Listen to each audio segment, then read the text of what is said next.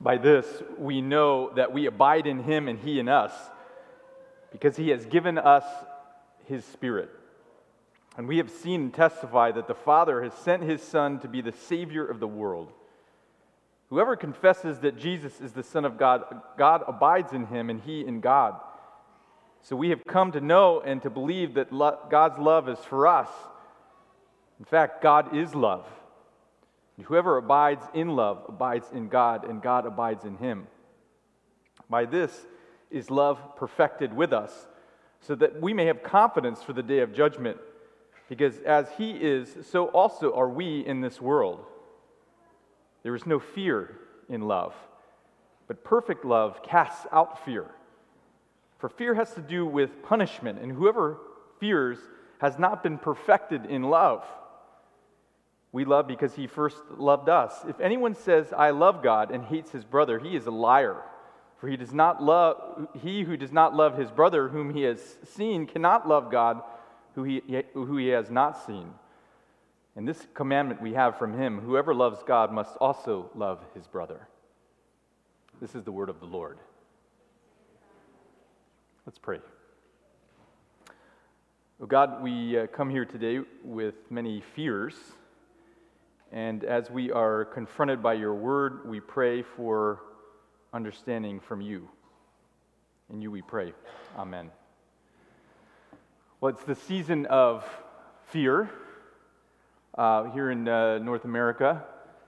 This week we will be celebrating Halloween, that time in which people love to scare each other and be afraid. But for most of us, the fear that is being experienced right now transcends the fright of Halloween. Rather, there is a general sense of fear and foreboding hanging over all of us. The political climate in the United States and around the world, for that matter, is certainly contributing to this fear. And of course, there's an election coming up in 2 weeks, and I hope that everyone is planning on doing their civic duty and getting out to vote. But many people are afraid of the outcome, one way or the other. Along with this, of course, there's been many things to be afraid of this week. Bomb threats. Today there was sadly a shooting this morning in a synagogue. We learned more details about the oppression of the free press with the murder of a journalist by the Saudi government. And there are just a lot of things to be afraid of, and a lot of us are experiencing intense fear for good reason. And so in this intense climate of fear, we're going to take a few moments each week over the next 5 weeks during our teaching time here to talk about what the Bible has to say about fear. And so joining me in this journey will be Nick Zork and Annette Espana. And we will be, again, wrestling with this issue of the Bible and what the Bible has to say about fear for the next 5 weeks. I should remind you that you can always go on adventhope.org and find the video or audio podcasts from the previous week and weeks beyond that if you want to get caught up on any of the messages that we've had previously, or as we go through this series, you will have the opportunity to catch up there. And so, our text today is looking at what the Apostle John has to say about this issue of fear as he engages the idea of fear head on. Now, Paul uses two words that are going to become very familiar to us during this journey of fear, and I'm going to just share you their pre-translation pronunciation. So we have phobos, which is the Greek for fear, and we have agape. And so this passage in 1 John is contrasting these two ideas, agape or love versus phobos or the phobia of fear. And so we see that these are, according to John, they're antithetical ideas. Fear and love, they just don't go together. In fact, he says, whoever abides in love abides in God, and God abides in him. By this love is perfected, so that we may have confidence on the day of judgment. There is no fear in love. Fear and love, according to John, do not go together. And the promise of this text is that whoever lives in love lives in God, and when God lives in them or abides in them, there will be no fear in their experience, because relationships that have fear in them are not healthy. You can't have a healthy relationship with someone that you are afraid of. And so according to 1 John, the easy solution to our fear problem that we have as humans is to simply abide in a love. If we abide in love, then our fears will be relieved and God will live in us. And so we must abide in love. There it is. Easy place to wrap up our message today. Go, abide in love, live in love, and all of your fears will be cast away. Doesn't that sound fantastic? The problem is, as you know, I think that abiding in love is innately difficult. The idea of living in love, like you have so much love in your experience that there is no fear because you abide in love. That's innately challenging. I mean, yes, there are some things that are very easy to love. Puppies. I mean, puppies are easy to love, right? I mean, I feel like there should be a test of if you ever get like, is this person a psychopath? And that to do that test, they should bring in puppies. And if the puppy has the person has no emotional response to a basket full of puppies, something is dreadfully wrong, right? I mean, puppies. Everybody loves puppies. How about the beach? I mean, is there anyone who does not love the beach? If you are, just keep it to yourself. We're not going to call you a psychopath. Puppies, the beach, I don't know, maybe you have a particular holiday that everybody likes some holiday, I would think. Maybe you don't like a holiday, but there are things that are pretty easy to love, if we're honest. The problem is there are also a lot of things that aren't easy to love, things that make it difficult to abide in love. And sometimes things that we're really committed to are the most difficult things to really love. Your career, your vocation. I mean, you want to love your vocation, but sometimes it just doesn't work. Things aren't going well, and so you are committed to it, but the idea of loving your vocation can be incredibly challenging. Your family. Some of you know, Thanksgiving is coming, that holiday in which we like to spend time sequestered in homes, eating and spend time with family, and it sounds so good, and we love our families, and we want to be committed to us, but abiding in love for all of those days that you're together eating food with your families, that can be challenging. You guys know what I'm talking about? Abiding in love with your family. Sometimes that is difficult. Some of us have a hard time abiding in love when it comes to ourselves. We have a hard time loving ourselves. We irritate ourselves. And so this idea of abiding in love, it sounds great. Abiding in love, and abide in love, and all your fear will go away. But abiding in love is difficult. Now, I think there are some really very obvious reasons why just living in love all the time, that you just are filled with love and you have no fear, or innately challenging. First of all, there are difficult people in the world that make it really challenging to always just live with a very loving spirit. You know what I'm talking about? Have you ever been in the subway? We had our neighborhood meeting on Monday. We had the people from all over the neighborhood. We had our council people. Ben Callis is our local councilman, or one of them. And he came and he told us some interesting information that I was not aware of. Did you know that the subway stop at 86 in Lexington, that is our own beloved subway stop, is the 9th busiest subway stop in all of New York City? The next one, number 8, is 59th Street, which of course is a much larger subway station. The other stations that are on the list are like, Penn Station, these giant stations that have all these trains. And so here's our little teeny station on 86th and Lexington, the 9th most busy station. If you go down there sometimes, it is miserable. You are not unlikely to hear someone singing Stairway to Heaven off key loudly, or there are smells that arise from the subway and the people therein. And then when you get on the train, I was on the train the other day, and my face was in someone's, arm very closely.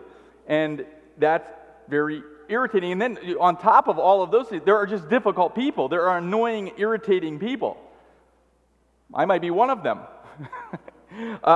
And so difficult people can make it very challenging for us to just abide in love. Oh, abide in love. That sounds fantastic, but there are other people in our experience, and so when we're in difficult circumstances or we're around challenging people, maybe it's not the subway for you, maybe it is your workspace, and you've got that workmate who is just irritating.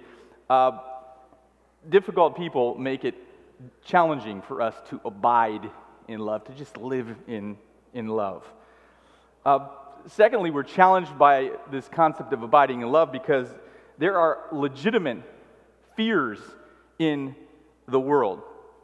Did you know that researchers have determined that humans are born with only 2 innate fears? Humans are born with only 2 innate fears. You know what those fears are? Falling and loud noises. So they did studies. I don't know which parents let their kids be a part of these studies, but they have done studies on small infants and determined that when you put an infant on a precipice, they had some plexiglass there, so if the infant fell, it was not, but researchers, God bless them. Anyway, infants on a precipice, that of course an infant was afraid to fall, and so that has been determined as one innate fear that we as humans have. And the other fear is loud noises, and of course these actually both make sense because falling or loud noises, usually something bad would happen if you have those. And so there are legitimate things to be afraid of. I should note that most fears are learned. Spiders, snakes, the dark, these are called natural fears, and they're developed usually from a very young age, and they're influenced by our environment and our culture. And so a young child is not innately afraid of spiders. They've usually learned that from someone else, often parents who maybe also have a fear of that. And so we have innate fears, things that are legitimately scary, and then we have learned fears, which also may be dangerous to us. And so these legitimate fears make it very difficult for us to live in just a sense of peace and without fear, because there are scary things in the world. And so how do we overcome fear when there are scary things in the world? How do we abide? How do we live in love when there are scary things in the world? Now, finally, we have a difficult time abiding in love and living an experience of fearlessness because we have learned to fear rather than to love. Racism, nationalism, sexism, all examples of learning to fear rather than to love, to be afraid of things. There was a book review in the Times a couple weeks ago. My favorite part of reading the paper. You like I like to still. I mean, I'm as digital as the next person, but there's something amazing about actually receiving a physical paper, which I do. Mine this morning, it was soaking wet. Of course it was. It was somebody. It's like they had placed it in a puddle.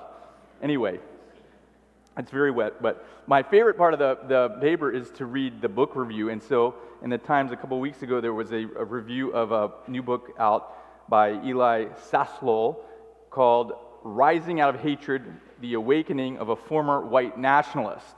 And this is the excerpt of the book. Derek Black grew up at the epicenter of white nationalism. His father founded Stormfront, the largest racist community on the internet, and his godfather was David Duke. I mean, when David Duke is your godfather, you guys know David Duke, right? The Grand Wizard of the KKK. This is this guy's godfather.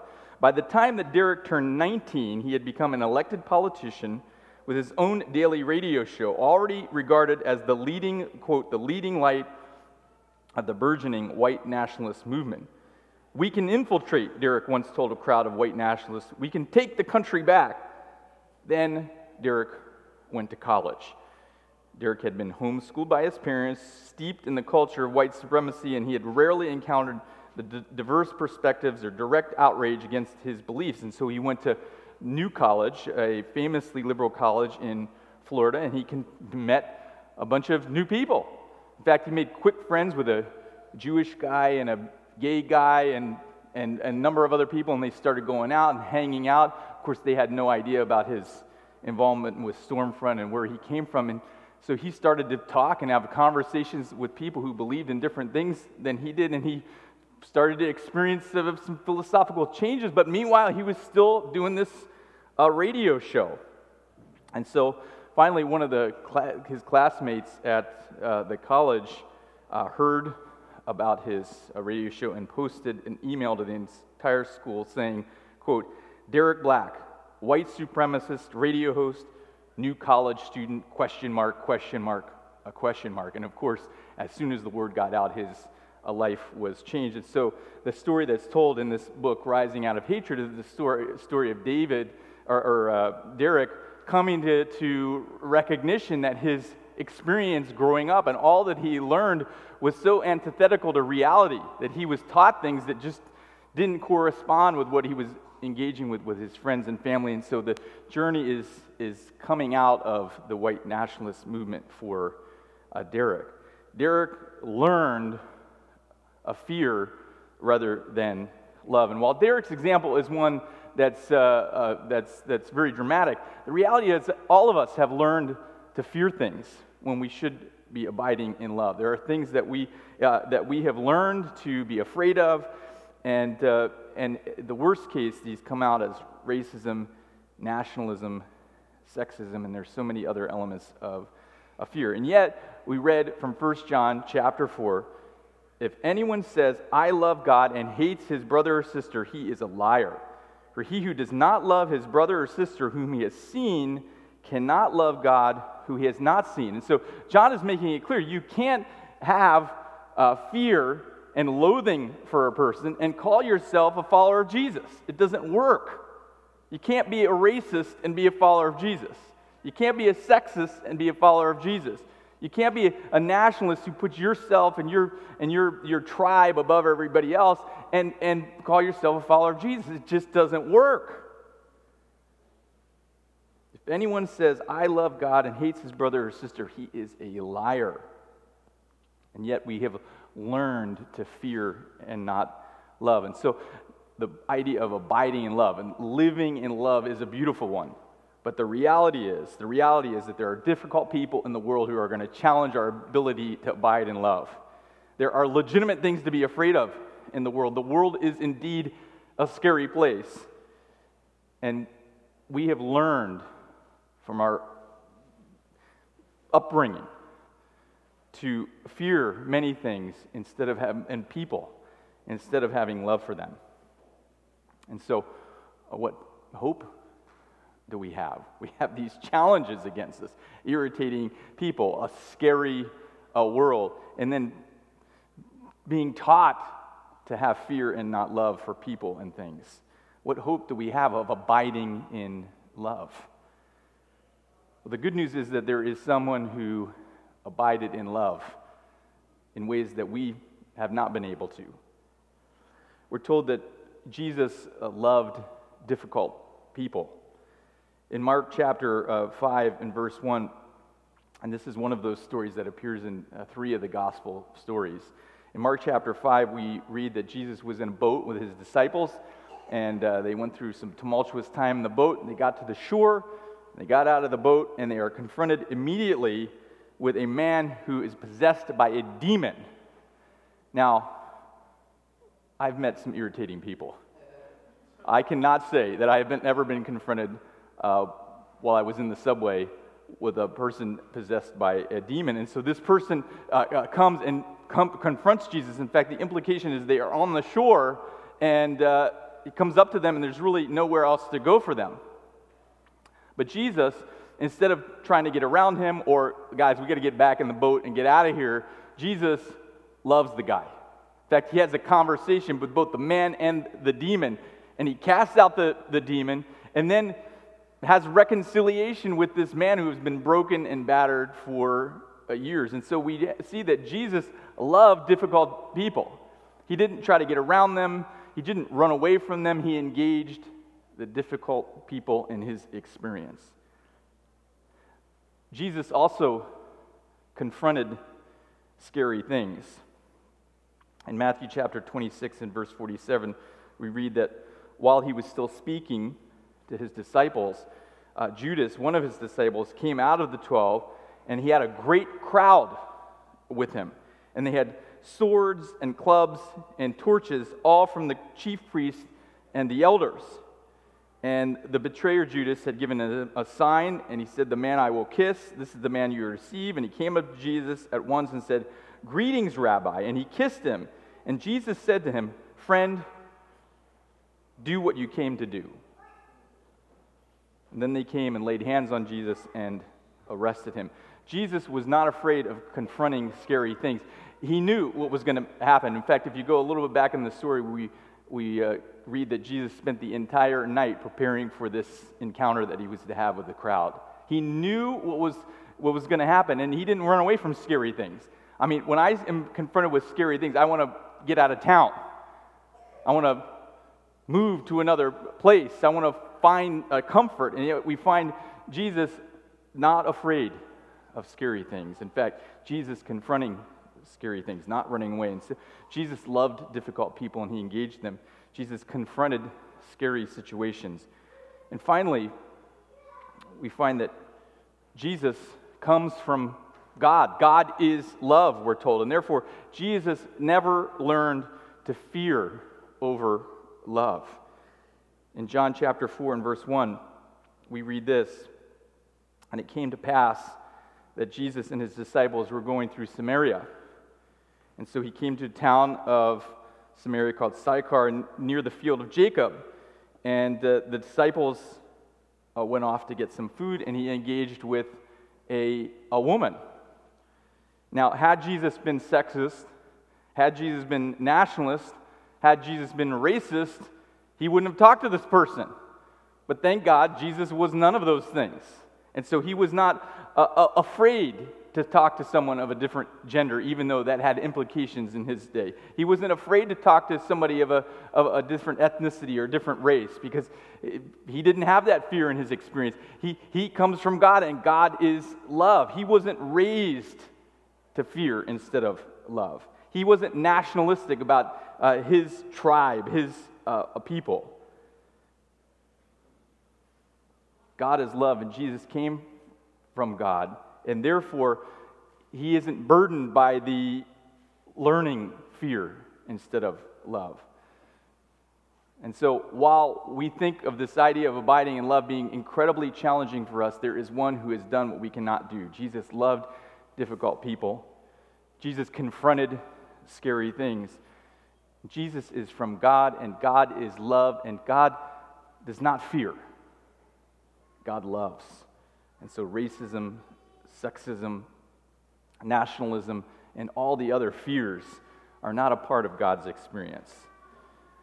Now, the good news for us is, as we recognize that Jesus has done what we cannot do, that Jesus has overcome the things that we have not been able to overcome, there is hope for us. Verse 18 of 1 John 4, "There is no fear in love, but perfect love casts out fear." The implication is, because Jesus came and had a perfect love, his perfect love casts out fear, not just from himself, but from us. Meaning, as we embrace Jesus' work on our behalf, he is able to start working in us to do what we cannot do, to attack the fears that we have in our experience, to help us to be able to love irritating people, to help us overcome our fears of scary things in the world, and to help us to learn to shun racism, nationalism, sexism, and whatever other fear is out there.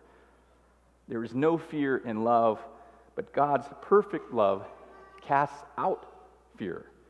God has done the work. 1 John 4 says, he has given us his Spirit. He has sent his Son, and the perfect love of Jesus casts out fear. A side note here. For most of human history, there has been a misconception about God. that God is angry. I would make the case that most Christians today still have a little bit of this sense in their experience. In fact, Adventists, maybe even in a more particular way, still have a little bit of this idea that God is angry with us. He's angry with us. My boys are reading the Greek myths right now, and Greek myths are just one example of this great truth.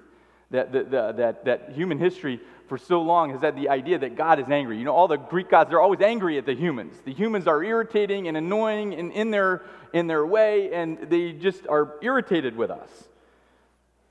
And so this idea that God is angry with humanity has been a part of human history for ages. And the work of Jesus was to dispel that myth, that idea, that misconception that God is angry. God isn't angry. In fact, John 3:16 says God loves the world. He's not angry with the world. God loves the world. In fact, he loved the world so much that he sent his only son to save the world.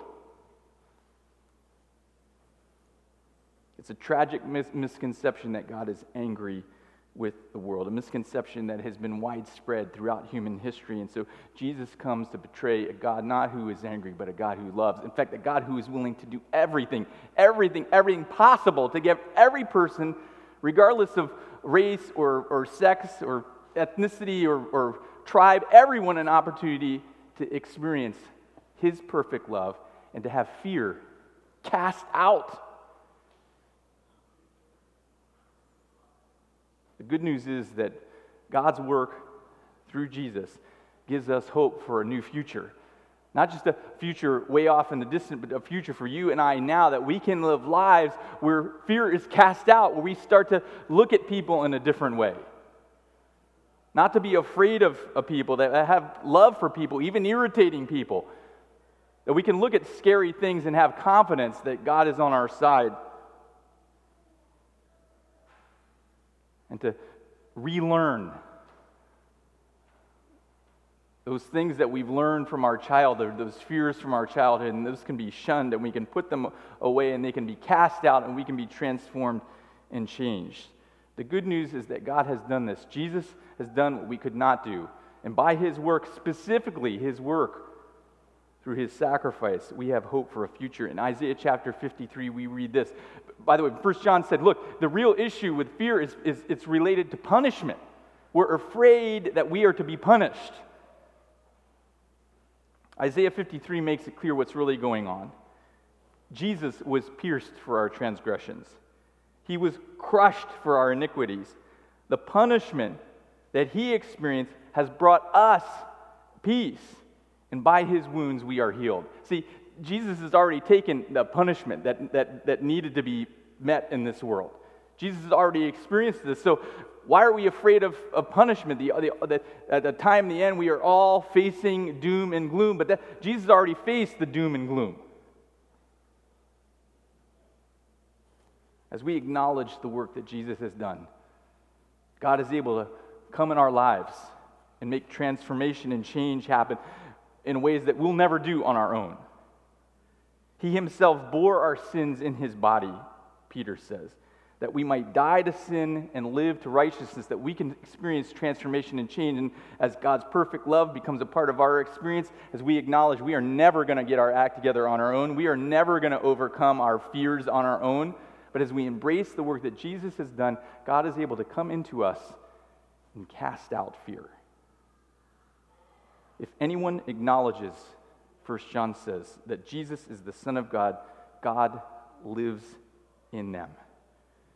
And so we rely on the love that God has for us because God is love. If you acknowledge that Jesus is the Son of God, God lives in you. This is the idea. And so each day we profess faith, we confess faith. I believe that Jesus is God's Son. And as we do that, our hearts are open.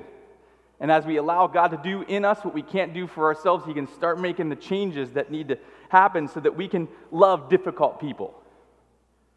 That we can confront scary things without running away. And that we can overcome our biases, even our deep biases that we've learned since childhood. That we can overcome those things. We're not going to do it on our own, but as we embrace the work that Jesus has done, there's new hope for transformation and change, and that our fears can be cast out. This is good news, by the way, for a world that is broken and afraid. We live in a world that is afraid. The next 5 weeks, we're going to be talking more about fear. The world is afraid. People are afraid, and the good news is that in God's work, we have hope that fear in our own experience can be cast out. That we can love difficult people, we can confront scary things, and that we can have our biases overcome. Nick read at the beginning of our service the Apostle Paul on this matter, and he says, I am convinced that neither death nor life, scary things, I am convinced that neither death nor life, angels or demons, neither the present nor the future, nor any powers, neither height nor depth, nor anything else in all creation will be able to separate us from the love of God that is in Christ Jesus our Lord. The great hope is, as we embrace God's work, He casts out fear, gives us love, and nothing can separate us from that love. May this love thrive in us as a community of faith here today. Amen.